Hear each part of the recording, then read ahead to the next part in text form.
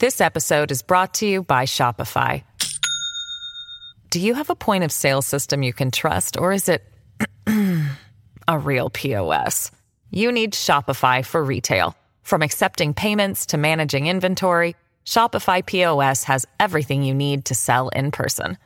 Go to shopify.com/system, all lowercase, to take your retail business to the next level today. That's shopify.com/system. Hello, everybody. This is Marshall Poe. I'm the editor of the New Books Network. NBN listeners like to read books and buy them. So we thought we'd tell you that right now, our friends at Princeton University Press are having a remarkable site-wide sale. You can get 50% off books, including ebooks and audiobooks, with the code 50, F-I-F-T-Y, at checkout until May 31. You can save some real money on Princeton University Press books. I encourage you to go there and check it out.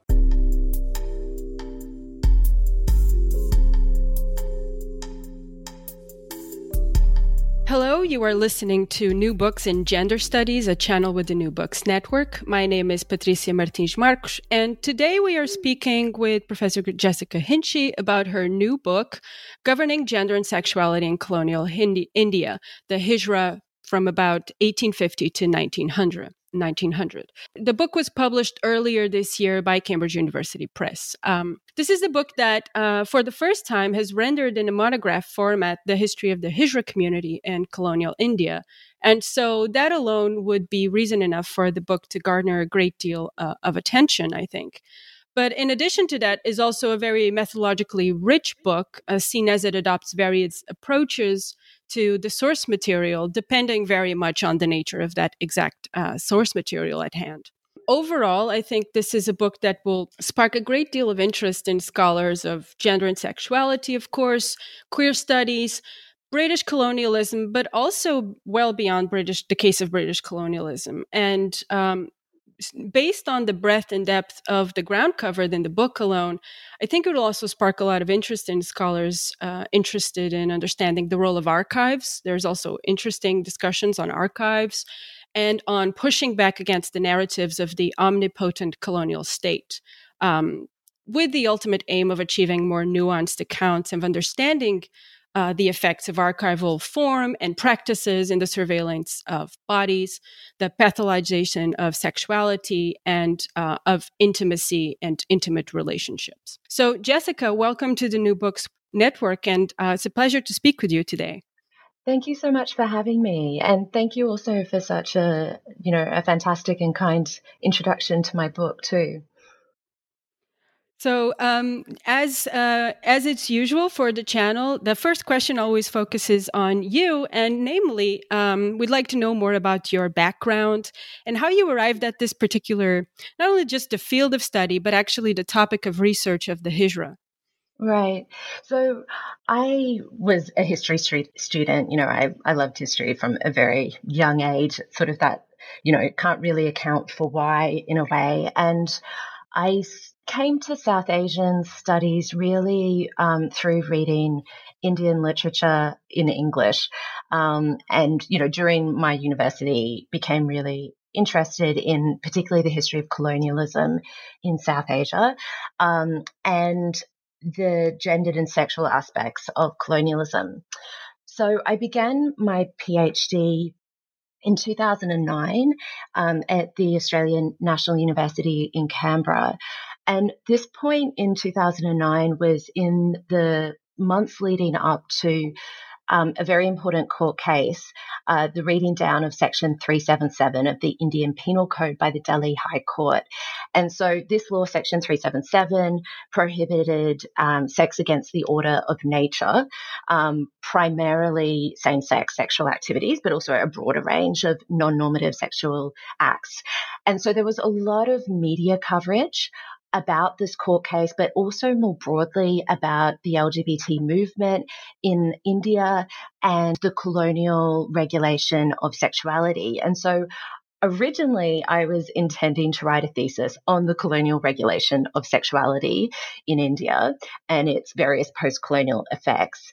And doing the research for that, I came across quite a number of activist accounts and also legal studies research, which mentioned the colonial criminalization of the Hijra community very briefly. So these works were, stating that so-called eunuchs, which was the colonial term for the Hijra community, were registered under the second part of the Criminal Tribes Act of 1871, and that they were banned from performance and feminine dress. And so the Hijra community are a discipleship-based community, and they have traditionally had a role performing and collecting badhai, or congratulatory gifts, at the times of births and weddings, but also just more generally in public spaces too.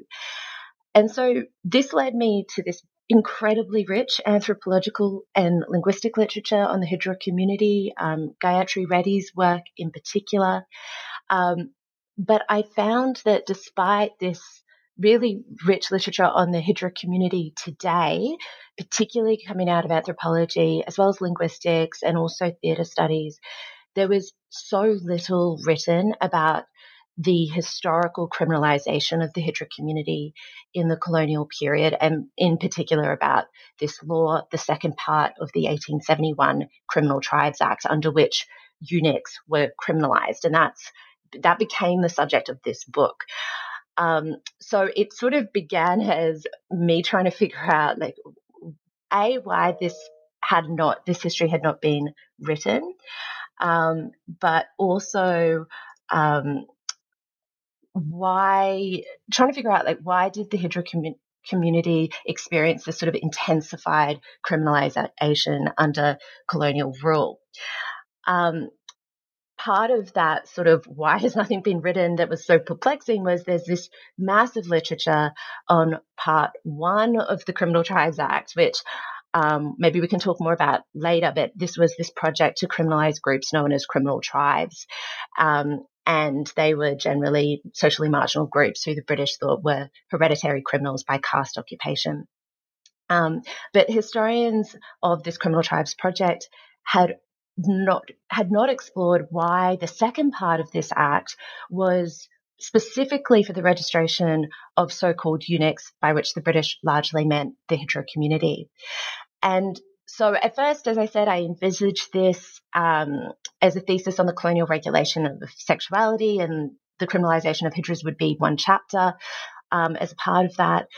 But I found that there was a much richer archive on the anti-Hijra campaign than on other aspects of colonial regulation of sexuality. And I also found that the anti-Hijra campaign was in some ways a much more complex colonial project, in that it was about non-normative gender expression and sexuality, but it also revealed a much wider set of colonial anxieties and preoccupations. And I also found that I could track the everyday lives of the Hijra community under colonial criminalization in quite an amount of detail, in a way that other aspects of colonial regulation of gender expression and sexuality, didn't allow.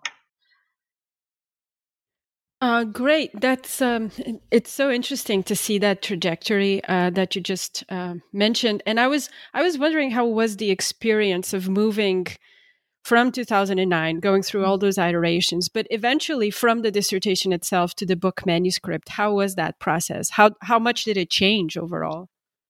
It changed enormously. It was a real process. The thesis to book,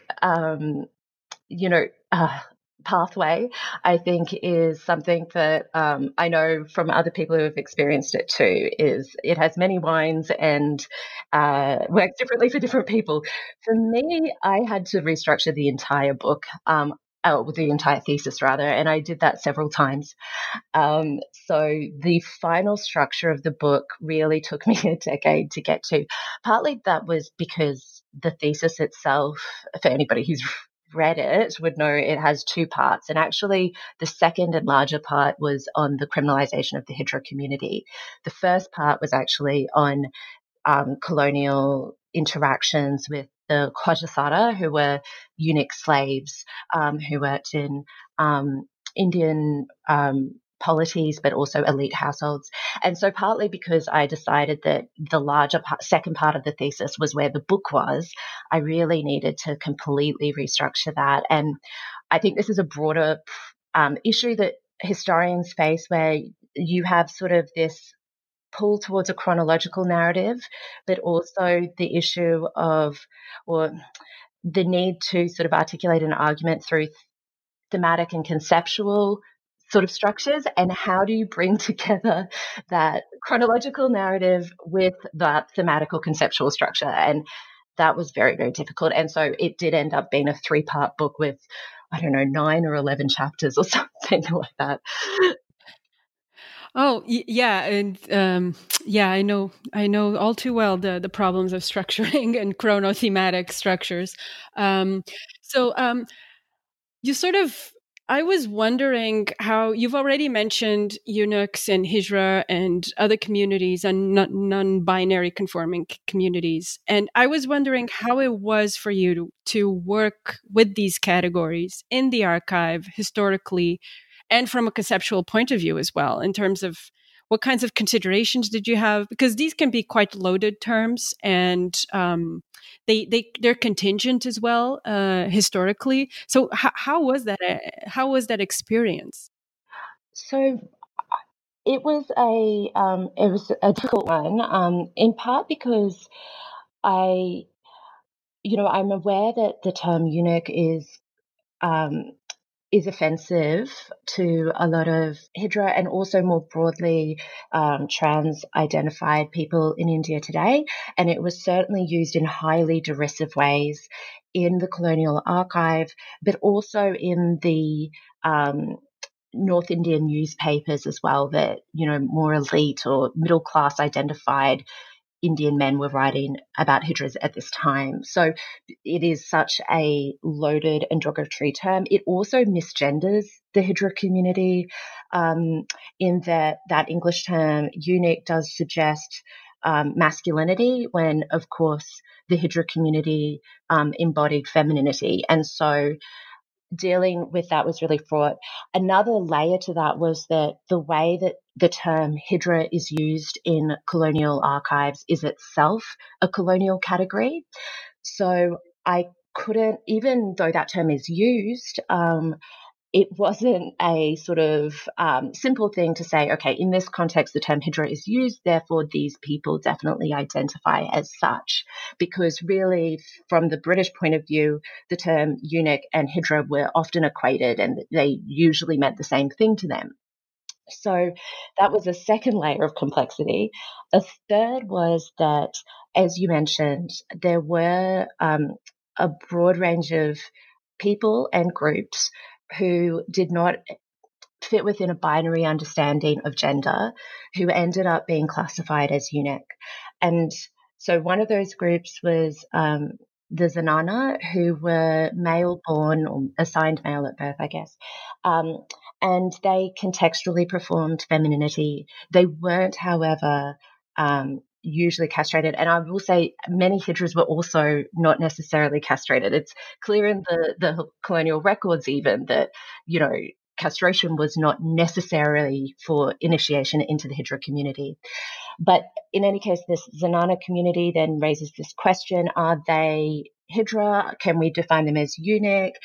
And then there's also male performers who performed female roles in various theatrical contexts. You also have some groups who were men who cross-dressed in ritual contexts.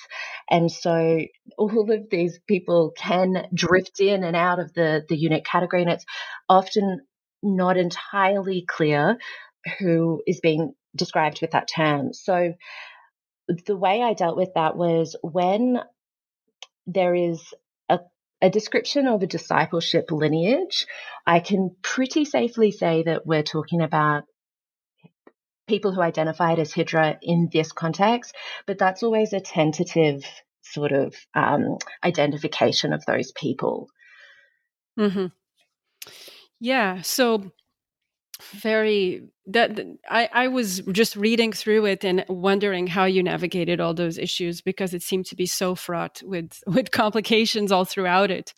So sort of delving into the book more specifically, and into part one, solving the eunuch problem.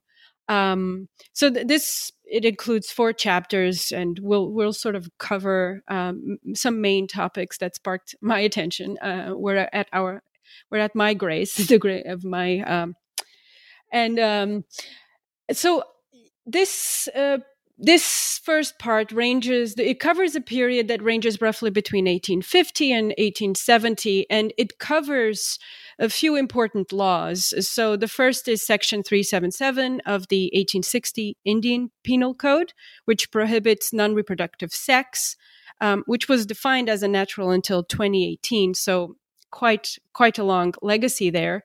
And the second is the law from 1865, which passed in the northwestern provinces of India, with the goal of reducing the number of eunuchs, and which explicitly had the explicit goal of extricating and ultimately extinguishing all hijras from Indian society.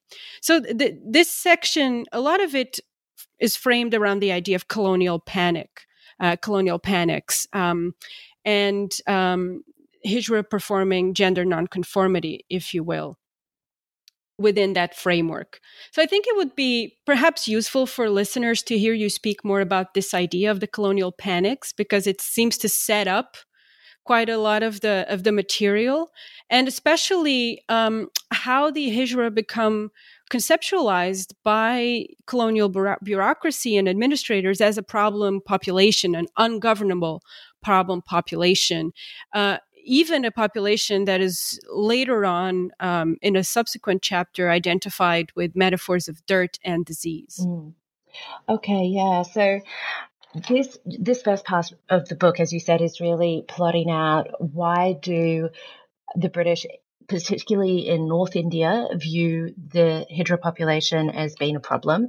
To what extent does that resonate with particularly middle-class Indian sort of gender and sexual politics? And then how does the colonial state try to, in inverted commas, solve this problem? So in terms of anxiety, I think the anti-hijra campaign really highlights just how anxious the colonial bureaucracy was.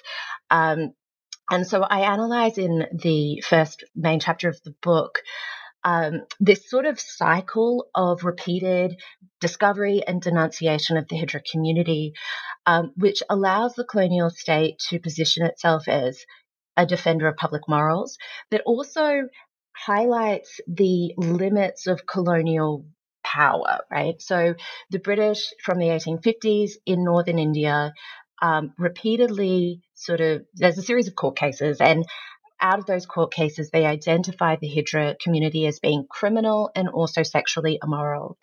And so this repeated rediscovery also continually highlights that colonial rule has not yet solved this moral problem. And so you do have this intensified panic between the 1850s and really the beginning of the 1870s. And I situate this within broader patterns of how colonial panics played out. There is a pretty significant literature on colonial panics, and so I'm drawing on some of that work by people like Kim Wagner, and also a few other historians as well, Stoller, for instance. And so what I show is that this hijra panic does reveal several broader patterns, right? These panics are about perceived threats to colonial authority. They have this cyclical, sort of highly repetitive pattern to them. But I argue that it is distinct in a few ways. So first of all, it wasn't the newspapers or the press that really drove this panic. This was something that was really playing out within colonial bureaucratic circles. And so like the English language colonial newspapers were not really a part of this. And that's quite different from how moral panics more generally have been understood, right? That the media is important. So that's a significant point, I think, of departure. It also really highlights, of course, just how central issues of gender and sexuality were to the colonial state. And it reveals how concepts of a governable colonial population were really enmeshed, right, with gender and sexual disorder, or perceived gender and sexual disorder. So I go on in the second chapter of the book to tease this out. So how did gender and sexual disorder, as perceived by the colonial state, signal political disorder, and why? And in that second chapter, I show how there was really this very intermeshed intersection of various colonial anxieties and preoccupations in the so-called eunuch problem. So obviously, I mean, as we've sort of already highlighted, gender embodiment is a key issue for the British. They see the Hijra community as unclassifiable, illegible in terms of their gender. They also link Hidra's feminine gender expression to their perceived sexual immorality. And so I explore how there is this emerging colonial sort of sexual pathology of the cross-dressing, effeminate, so-called sodomite, which is really coalescing around this figure of the Hijra. And I talk about how that resonates with things that are going on in Britain at this time and shows this sort of simultaneousness of colonial and metropolitan sexual pathologies. But beyond that, there's also concerns with the cleanliness and the order of public space.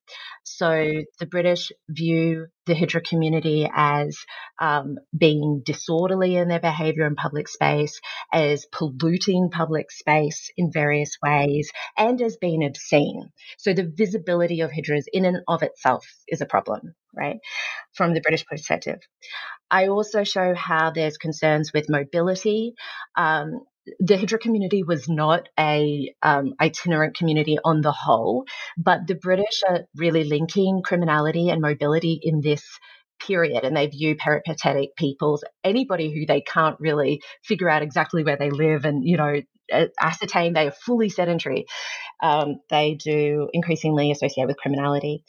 There's also concerns interlinked with that with illicit commerce across borders. And so the British come to view the Hijra as a kidnapper of children. And so it intersects with these concerns with so-called kidnapping, uncontrolled movement of people and commerce in people. But also this sort of child-saving rhetoric that then gets caught up in that. So there's this stereotype of the Hijra as not only a kidnapper of children, but also castrator and a pimp of male children. And so then this colonial child-saving rhetoric comes into this panic. And so in the second chapter, I sort of trace out and contextualize each of those strands of the so-called eunuch problem, and do that in order to show how gender and sexuality are coming together with concerns about public space, with economic activities, with mobility, to sort of reveal how the British viewed a governable population. This episode is brought to you by Shopify. Do you have a point of sale system you can trust, or is it a real POS? You need Shopify for retail. From accepting payments to managing inventory, Shopify POS has everything you need to sell in person. Go to shopify.com/system, all lowercase, to take your retail business to the next level today. That's shopify.com/system.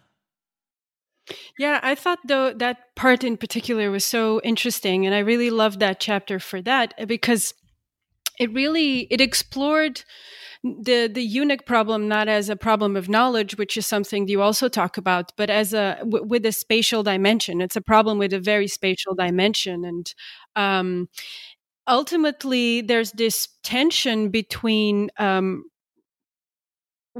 their visibility, their public visibility on the one hand. There's also the problem of preventing that visibility, and And then through quarantining and all of that, and I was teaching a class on the history of public health, and made me think a lot about that and all of those dynamics we were talking about. Who's a pathological element in the public, and ultimately, I also thought it was very interesting to discuss sort of the counterpart to that narrative, which is what are the idealized features of this chimeric, desirable colonial population.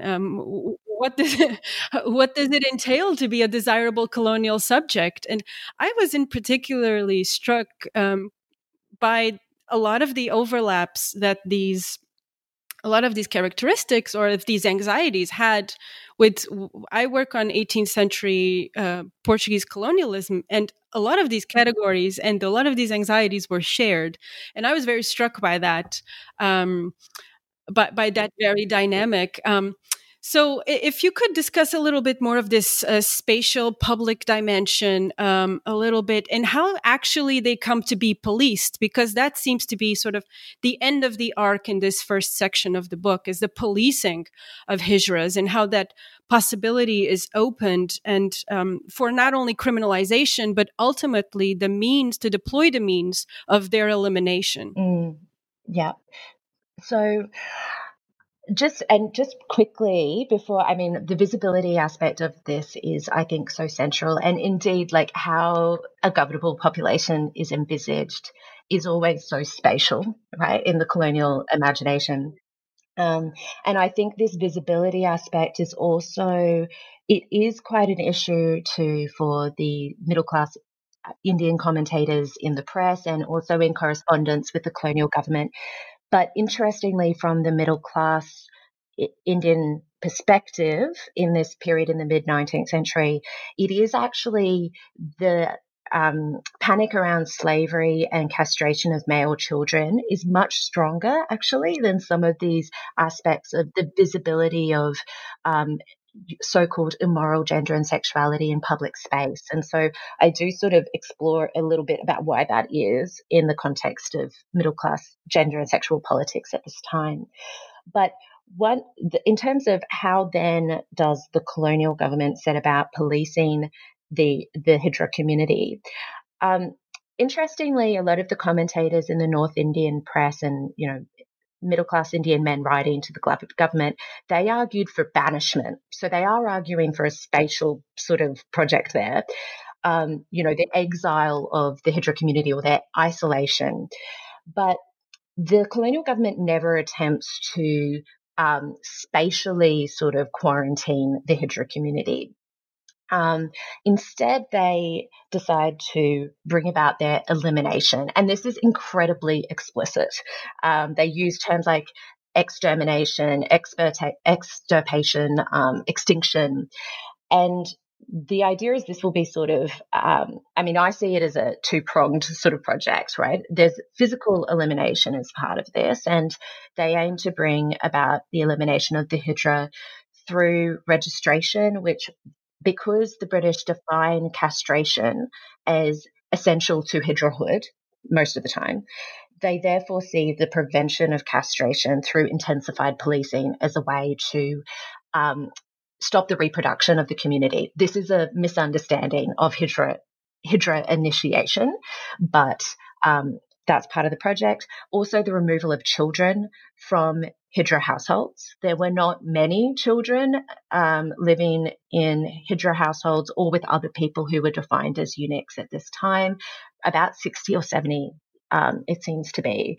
And despite that very small number of people under the age of 16 in Hijra households, there's this project to forcibly remove those children, some of whom are actually not initiates into the Hijra community, but adopted children or the children of musicians who actually lived with Hijras. So there's this child removal project aiming at physical elimination.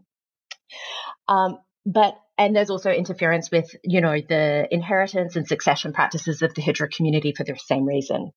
But there's also this cultural elimination aspect, and this is once again where the visibility and spatial aspects come in again. And this is really a project to erase Hijras as a visible public presence. And they do that through the prohibition of feminine dress and also ornaments, and the prohibition of performance practices, so playing music and dancing in particular. So this in this part of the book, I also do situate this elimination project in broader context of British colonialism in both settler and non-settler contexts. And, there's a large literature which has shown that, as Patrick Wolf has called it, a logic of elimination underlay settler colonialism. But this literature has suggested that in colonies of exploitation, like British India, such elimination projects were less common because the imperative was to extract the labour of Indigenous peoples, whether that be directly or through revenue raising on agrarian produce and so on. And so the premise of that argument, which I think does generally hold, is that these elimination projects were quite unusual in non-settler colonial contexts.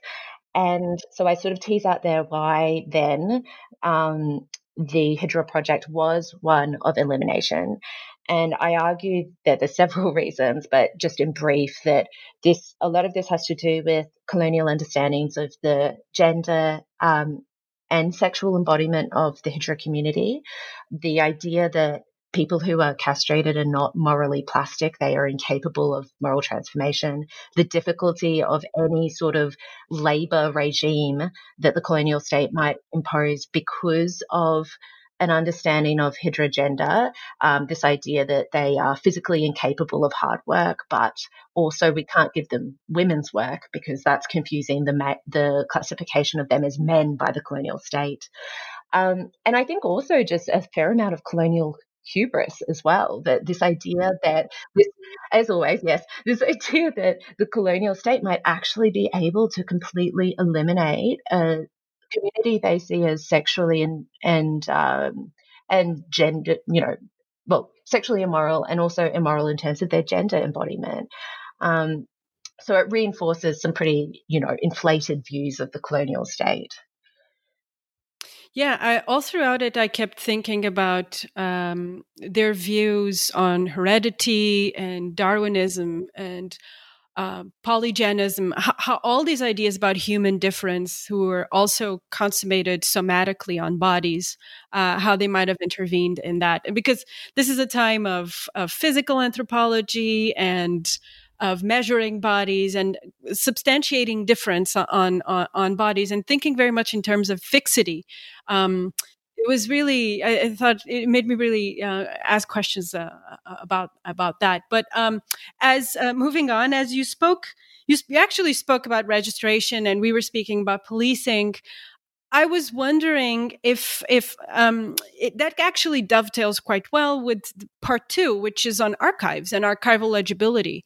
And I think here you explore what you call multiple narratives of Hijrahood. And this is sort of a rejoinder to the work of Anne Stoler and Anjali Arondakar, for example. So this is a section that discusses, that focuses a lot on archives and plural narratives, and explores the value of microhistory in pushing against what you call the collectivizing tendency of colonial archives by revealing these plural accounts of Hijrahood. So I was wondering if you could speak more about how did these archives help you arrive at a more nuanced image of Hijra life and how that life was in paint a much more complex, layered, and nuanced portrait of the Hijra experience in colonial India. So I have to say, when I began this project, I originally sort of despaired of being able to say anything much about everyday life of people who were classified as eunuchs, and particularly the Hijra community. And that was because a lot of the archival materials that did circulate either to the sort of, the headquarters of British India or to London were these, highly criminalizing accounts. They and much more uniform, right? And also, once I got into looking at some of the North Indian newspapers as well, I found there wasn't a whole lot of discussion, but also they seemed to be these stereotyped accounts once again. And so originally I thought I could say very little, but as I sort of looked at these archives much more, and also after I went to some of the more provincial archives, so in particular the Uttar Pradesh State Archives in Allahabad, which is not the main branch of that state archives, and it's very, very small archive, but there I found original registers of so-called eunuchs, which were composed in 1865 before there was actually a law for the registration of eunuchs, so-called, as well as in 1871 to 1873 after this Criminal Tribes Act Part 2 was passed. And so these registers, police registers, they were often formulaic, but many of them didn't follow the formula. And when they didn't follow this prescribed sort of standard for how you should classify and record the lives of these people, you get fragments that really don't fit within either these broader colonial sort of stereotypical narratives or, the sort of Indian middle class descriptions either. And so I started to foreground those things that didn't seem to quite fit, and to really tease them out. And and so hence in that Hijra Life Histories chapter, I tried to really foreground individuals' life stories to the extent that I can, in order to highlight a more complex picture. So in that chapter, I talk about 4 main themes. Probably don't have time to go into each of them today, but I look at forms of Hijra work, and I show that though the collection of badhai or congratulatory gifts and performance practices were absolutely central to the Hijra community, we also get traces of other forms of work that they performed, and in particular agricultural work, which didn't fit within the colonial view of these people as being economically unproductive, right? And also sort of is it jarring with the contemporary anthropology of the community as well. So I explore that. I also explore what it tells us about the discipleship structures of the Hijra community. I draw on Indrani Chatterjee's notion of monastic governmentality to think about how the Hijra community was positioned within broader structures of monastic governance. These were communities based on discipleship structures or relationships. And I also explore how those discipleship relationships were interlinked with enslavement in certain contexts, including in the Hijra community. Now, this is not to say that all 19th century Hijras were enslaved. That is certainly not the case. But we do have enough evidence to suggest that that in some cases discipleship relationships were also had at least originated in a condition of enslavement. And I try to unpack that. I also position it within, the place of slavery within these monastic or discipleship structured communities more broadly. So, yes, in this part of the book, I am sort of interested in our approach to colonial archives broadly. And I do think that, I really draw on Stoller's work and Arundhaka's work. I found both of their work just so essential for thinking about the complexities of the colonial archive, and also, as Stoller has put it, thinking about the form of the archive, not just its contents. It's so essential.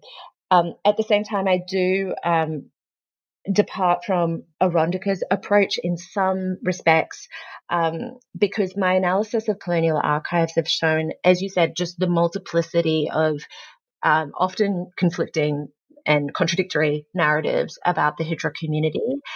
And her primary argument is that there is this sort of everywhere, nowhere model of colonial sexuality, of sexuality in the colonial archives, where the absence of deviant sexuality is evidence for the colonizers of its abundance, right?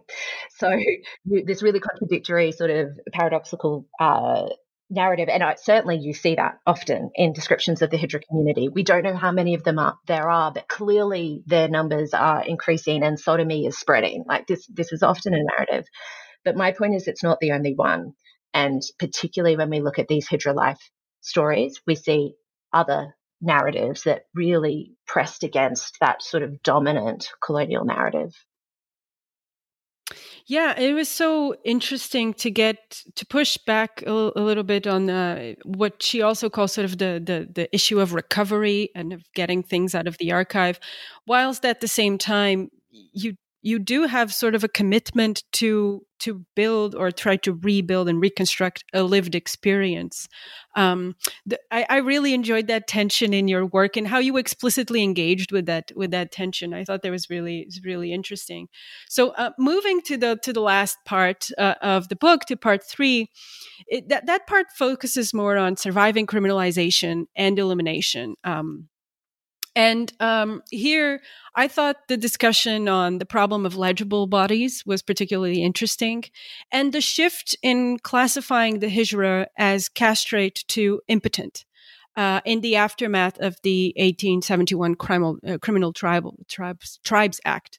And here you take another methodological shift. You adopt more of an anthropological approach to this material, which again, I think it's very interesting just to see the multiplicity of approaches and solutions you had to come up with to deal with all the material you had and the different types of sources you were dealing with. In this section, I'd like you to discuss more this notion of the legible body and actually the tension of legible bodies with how bodies were read to determine and predict criminality in some cases, and the persistent classificatory confusions that pervaded all throughout this period up until sort of the end of this moment. And if you can, sort of what were the causes of these classificatory confusions? Okay. Yeah. So I actually really like this chapter as well. It's sort of a weird thing to say about your own work, but I really enjoyed writing this and rewriting this chapter.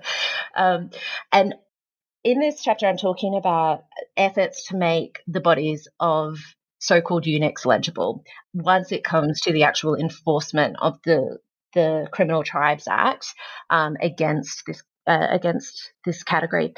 So here I am drawing on, of course, a broader literature that has looked at efforts of the state to make populations legible, and in particular the work of Claire Anderson on legible bodies. That was the title of her book, which is about criminal legal systems, I guess, and these issues of legibility. But what this particular case shows is just how illegible the bodies of people who were classified as eunuchs were. And so there's sort of this twofold problem for the colonial state. On the one hand, there's this effort to figure out, okay, how does the Hijra community relate to other groups in Indian society, which from the colonial perspective were sexually immoral or did not adhere to a sort of binary understanding of gender, right? So there's this sort of problem of sexual geographies or ethnographies of Indian society. The second problem is, how can we actually make these people's bodies legible and then subject to classification? So that leads this effort to figure out, okay, what bodily characteristics could we use to figure out who's criminal, who's not, who's immoral, who's not. And the first answer of the colonial state is much more about gendered embodiment and also labor. So the act of dressing, being what is perceived as a man who dresses as a woman and performing in public space, will identify not only who is a eunuch, but also who is reasonably suspected of kidnapping, castration, or sodomy. And this was under the Act, the definition of who should be registered as a eunuch. So, within the Act, there is this notion of the eunuch as a kidnapper, a castrator, and a sodomite, so-called. But there's also then this question, as you raised, of who is impotent, because the Act actually defines a eunuch as, quote, an impotent man. And the reason why that is to try to encompass the broader range of groups that had, diverse gender expressions that we talked about earlier, right? And particularly the Zenana community. And so the body sort of, and this sort of very gendered and, I guess, performative understanding of the body, perhaps unsurprisingly, fails to figure out from the colonial state's perspective who can be classified, firstly, as a eunuch, and secondly, as reasonably suspected of kidnapping, castration, or sodomy. But the colonial state really resists incorporating medical knowledge into this project. There was suggestions that maybe figuring out who was a sodomite, I'm using scare quotes there, could be done by colonial physicians. And of course, there is a medical literature which colonial physicians in India are partaking in, which is looking at how can we read the so-called signs of the sodomite from their bodies. And so there are suggestions, maybe we can use medical knowledge to figure out who can be reasonably suspected of sodomy. But that's rejected by the provincial administration. They do, however, eventually bring in medical knowledge in order to figure out who can be defined as impotent. It's not really clear what they mean by impotent. I have to say, this was a real struggle for me during the PhD, was figuring out what on earth are they talking about? What do they mean by impotent? Because and so what they mean by impotent, I think, is very much shaped by 19th century sort of Victorian understandings of impotence, which increasingly were linking male impotence to perceived sexual deviance. Right. And so there's this effort to bring doctors and perhaps non-reproductive sex. Yes, yeah, I think generally, I mean, non-reproductive sex is also how they define sexual deviance in many ways too, right? So doctors are included then in this project about 10 years after, so from the 1880s. But there's these continuing doubts about the authority of medical knowledge. Officials at the district level are often trying to reject the conclusions of doctors. And so I argue that there isn't a medicalization of the policing of the Hijra community over time. And so to get to your point about this classificatory confusion, I mean, it's all pervasive. And I think this certainly comes through in the anti-Hijra campaign really strongly. But really, classificatory confusion is just what colonialism is, right? Because this sort of effort to know a colonial population, but to also maintain distance from it, and to come up with these categories that can be workable and legible and sort of monolithic, but are clearly not fitting local social circumstances. I mean, in many contexts, historians have shown that this is the case. I mean, I think what I'm interested in as a part of that is how do people float in and out of these categories? And float is not the right word in a way, because they also try to contest these categories, largely unsuccessfully in this case. There's many petitions that are sent to the government by people who are saying either I'm not a eunuch, or I am not, or I should be able to, perform in public, or whatever it is, trying to contest the law in some way. They're generally rejected. And so people are pushing against these classificatory attempts, over and over and over again. And these classifications just are continuing to not encapsulate the complexities of social relationships and affiliations. Yeah. So, yeah, I thought those. I love that formulation. That classificatory confusion is what colonialism is. It really is true. I was wondering, just to sort of to close off a little bit, if you could discuss a little bit of chapter 9, just in order just to get some resolution, perhaps, and to understand sort of the limits of the reform project. You've already alluded before to the sort of this mix of child separation policy and the policing of adult hijras as part and parcel or the central elements of the extermination policy. But why did it actually fail towards the end? Why did these efforts of elimination fail? Right. Okay. So, yeah, as you say, this is a project that is sort of in some ways bifurcated towards adults and then children. And the adult project is one of elimination. There is no attempt to reform the eunuch, so-called. The child project and this project of child removal is framed as one of reform, that they will be saved from a life of vice, is the term often used, and that they will be educated and either returned to their parents or to responsible native guardians. I'm using scare quotes. But this, and certainly child removal is, successful in the sense that it seems that the vast majority of particularly male children, but also actually female children under the age of 16 were removed from Hijra households. And actually that included, as I mentioned before, not just Hijra disciples, like also people who were kids who had been adopted by Hijras, who were not intended to join the community, and also the offspring of musicians who lived with them too. And so that's successful in that respect. But at the same time, the project to police adult members of the Hijra community, it's highly uneven in its implementation. And I detail how, the multiple ways in which Hijras were evading the police, were certainly breaking the law, but also just adopting a whole range of survival and coping strategies. So, I look at how the collection of badhai, or so-called begging, which was not illegal under the Act, it's really this vital way in which Hijras not only maintain sources of livelihood, but I think more importantly also perhaps maintain a sort of presence within public space and, a cultural identity.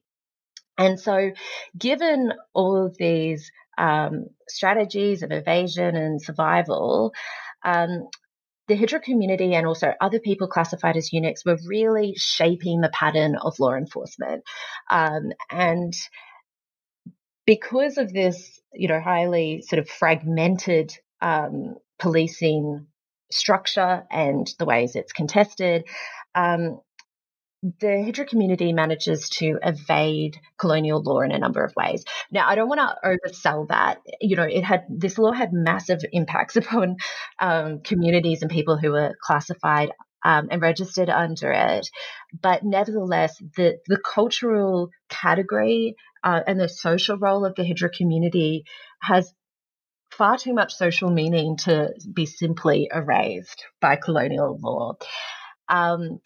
And so even though it does seem like children are increasingly removed from the community, of course, there's also adult initiates into the community. It's clear that discipleship structures do continue by and large. And simply, I think the answer to why the colonial state did not erase or eliminate the Hijra community is because Hijras became really adept at, I guess, avoiding the gaze of the colonial state, of not being visible to the colonial state. And so just to finish that off too, when in 1911, a new Criminal Tribes Act is passed, and it no longer includes the provisions that were targeting so-called eunuchs. And the reason is that the colonial government thought that eunuchs had died out. They thought there were only about 200 left, and they were very, very confident that the extinction of so-called eunuchs was imminent. But clearly, just the community had managed to not be classified as eunuchs by the state, so that population decreases, right? And so then it's declared a success. Now, in fact, to just bring this up to the present really, really briefly, of course, the law that I'm looking at in this book, Part 2 of the Criminal Tribes Act of 1871, was not the only legal instrument that the colonial state had to regulate the Hijra community. And I talk in other parts of the book about how public nuisance laws, obscenity laws, which were under the penal code, and several other laws were used to both police the Hijra community, but also to legitimize what amounted to police harassment. And so even though this particular law is repealed in 1911, there are other legal mechanisms for the criminalization of the Hijra community. And there are also, it's clear that the policing of this community goes on. It just becomes less archivally visible. Mm-hmm. Oh, okay. It's interesting. And remarkable the sort of the legacies of these laws as well up to the present moment. So Jessica, I think we've stolen enough of your time today, but I was wondering if there's something else that we didn't discuss that you'd like to cover or address. And what else are you working on at this moment? Sure. I mean, just really briefly, in the postscript of the book, and we probably don't have time to go into this today, but I look at what are the post-colonial echoes of this colonial project. And, some of those echoes are incredibly strong, both in terms of, for instance, police acts at the state level in India today, that some of which actually include provisions borrowed from the 1871 Criminal Tribes Act. So this law has sort of, reiterations in the present, but also current. There's a law before the Indian Parliament at present, the Transgender Persons Protection of Rights Bill, which is it's still not clear the final version that will be passed, but it's heavily opposed by the Hijra community and trans-identified people in India. For a number of reasons, including the ways that it polices the transgender category. In some of those ways are very reminiscent of the stuff that I talk about when I talk about illegible bodies and classification. So this certainly continues on. In terms of what I'm working on now, just really briefly, I've been mentioning the Criminal Tribes Act of 1871, Part 2 of which was policing the Hijra community. I'm currently looking at the groups that were classified under the first part of that act, so-called criminal tribes, who were socially marginalized groups. Many of them were incredibly low caste or considered untouchable or Dalit. Some of them were mobile communities and people who were considered sort of peripheral to sedentary rural society. And what I'm interested in there is to think about how familial relationships were a site of contestation between these criminalized communities and not only the colonial state, but also missionaries who become involved in the Criminal Tribes Project, also Indian socio-religious groups like the Arya Samaj that also become involved in their policing. And I'm interested, I began this research just as a sort of tangent from the book to understand how does gender work in this first part of the act, right? I needed to understand the relationship between the Hijra Project and the Criminal Tribes Project that were put together in this law. But actually I found that family was so central to that Criminal Tribes Project and that it tells us a lot about the history of the family, and it has not been analysed in a gendered way. It hasn't been analysed in terms of the history of the family. So at the moment, I'm thinking about a second book, which I have provisionally titled Colonising the Subaltern Family, which would look at the family histories of marginalised and criminalised groups, which were incredibly diverse in colonial India. This is very early stages, though. I have an article on this coming out in Modern Asian Studies, probably early next year. But yes, that's where I see myself going at the moment.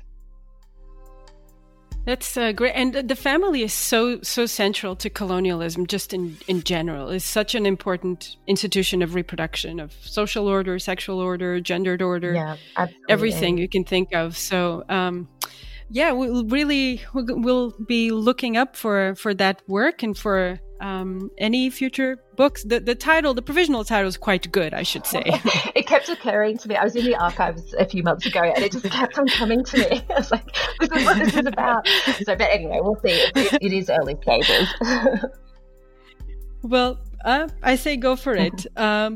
So Jessica, thank you very much for being with us today and for writing this book. Thank you so much for having me on the podcast. I really enjoyed this conversation.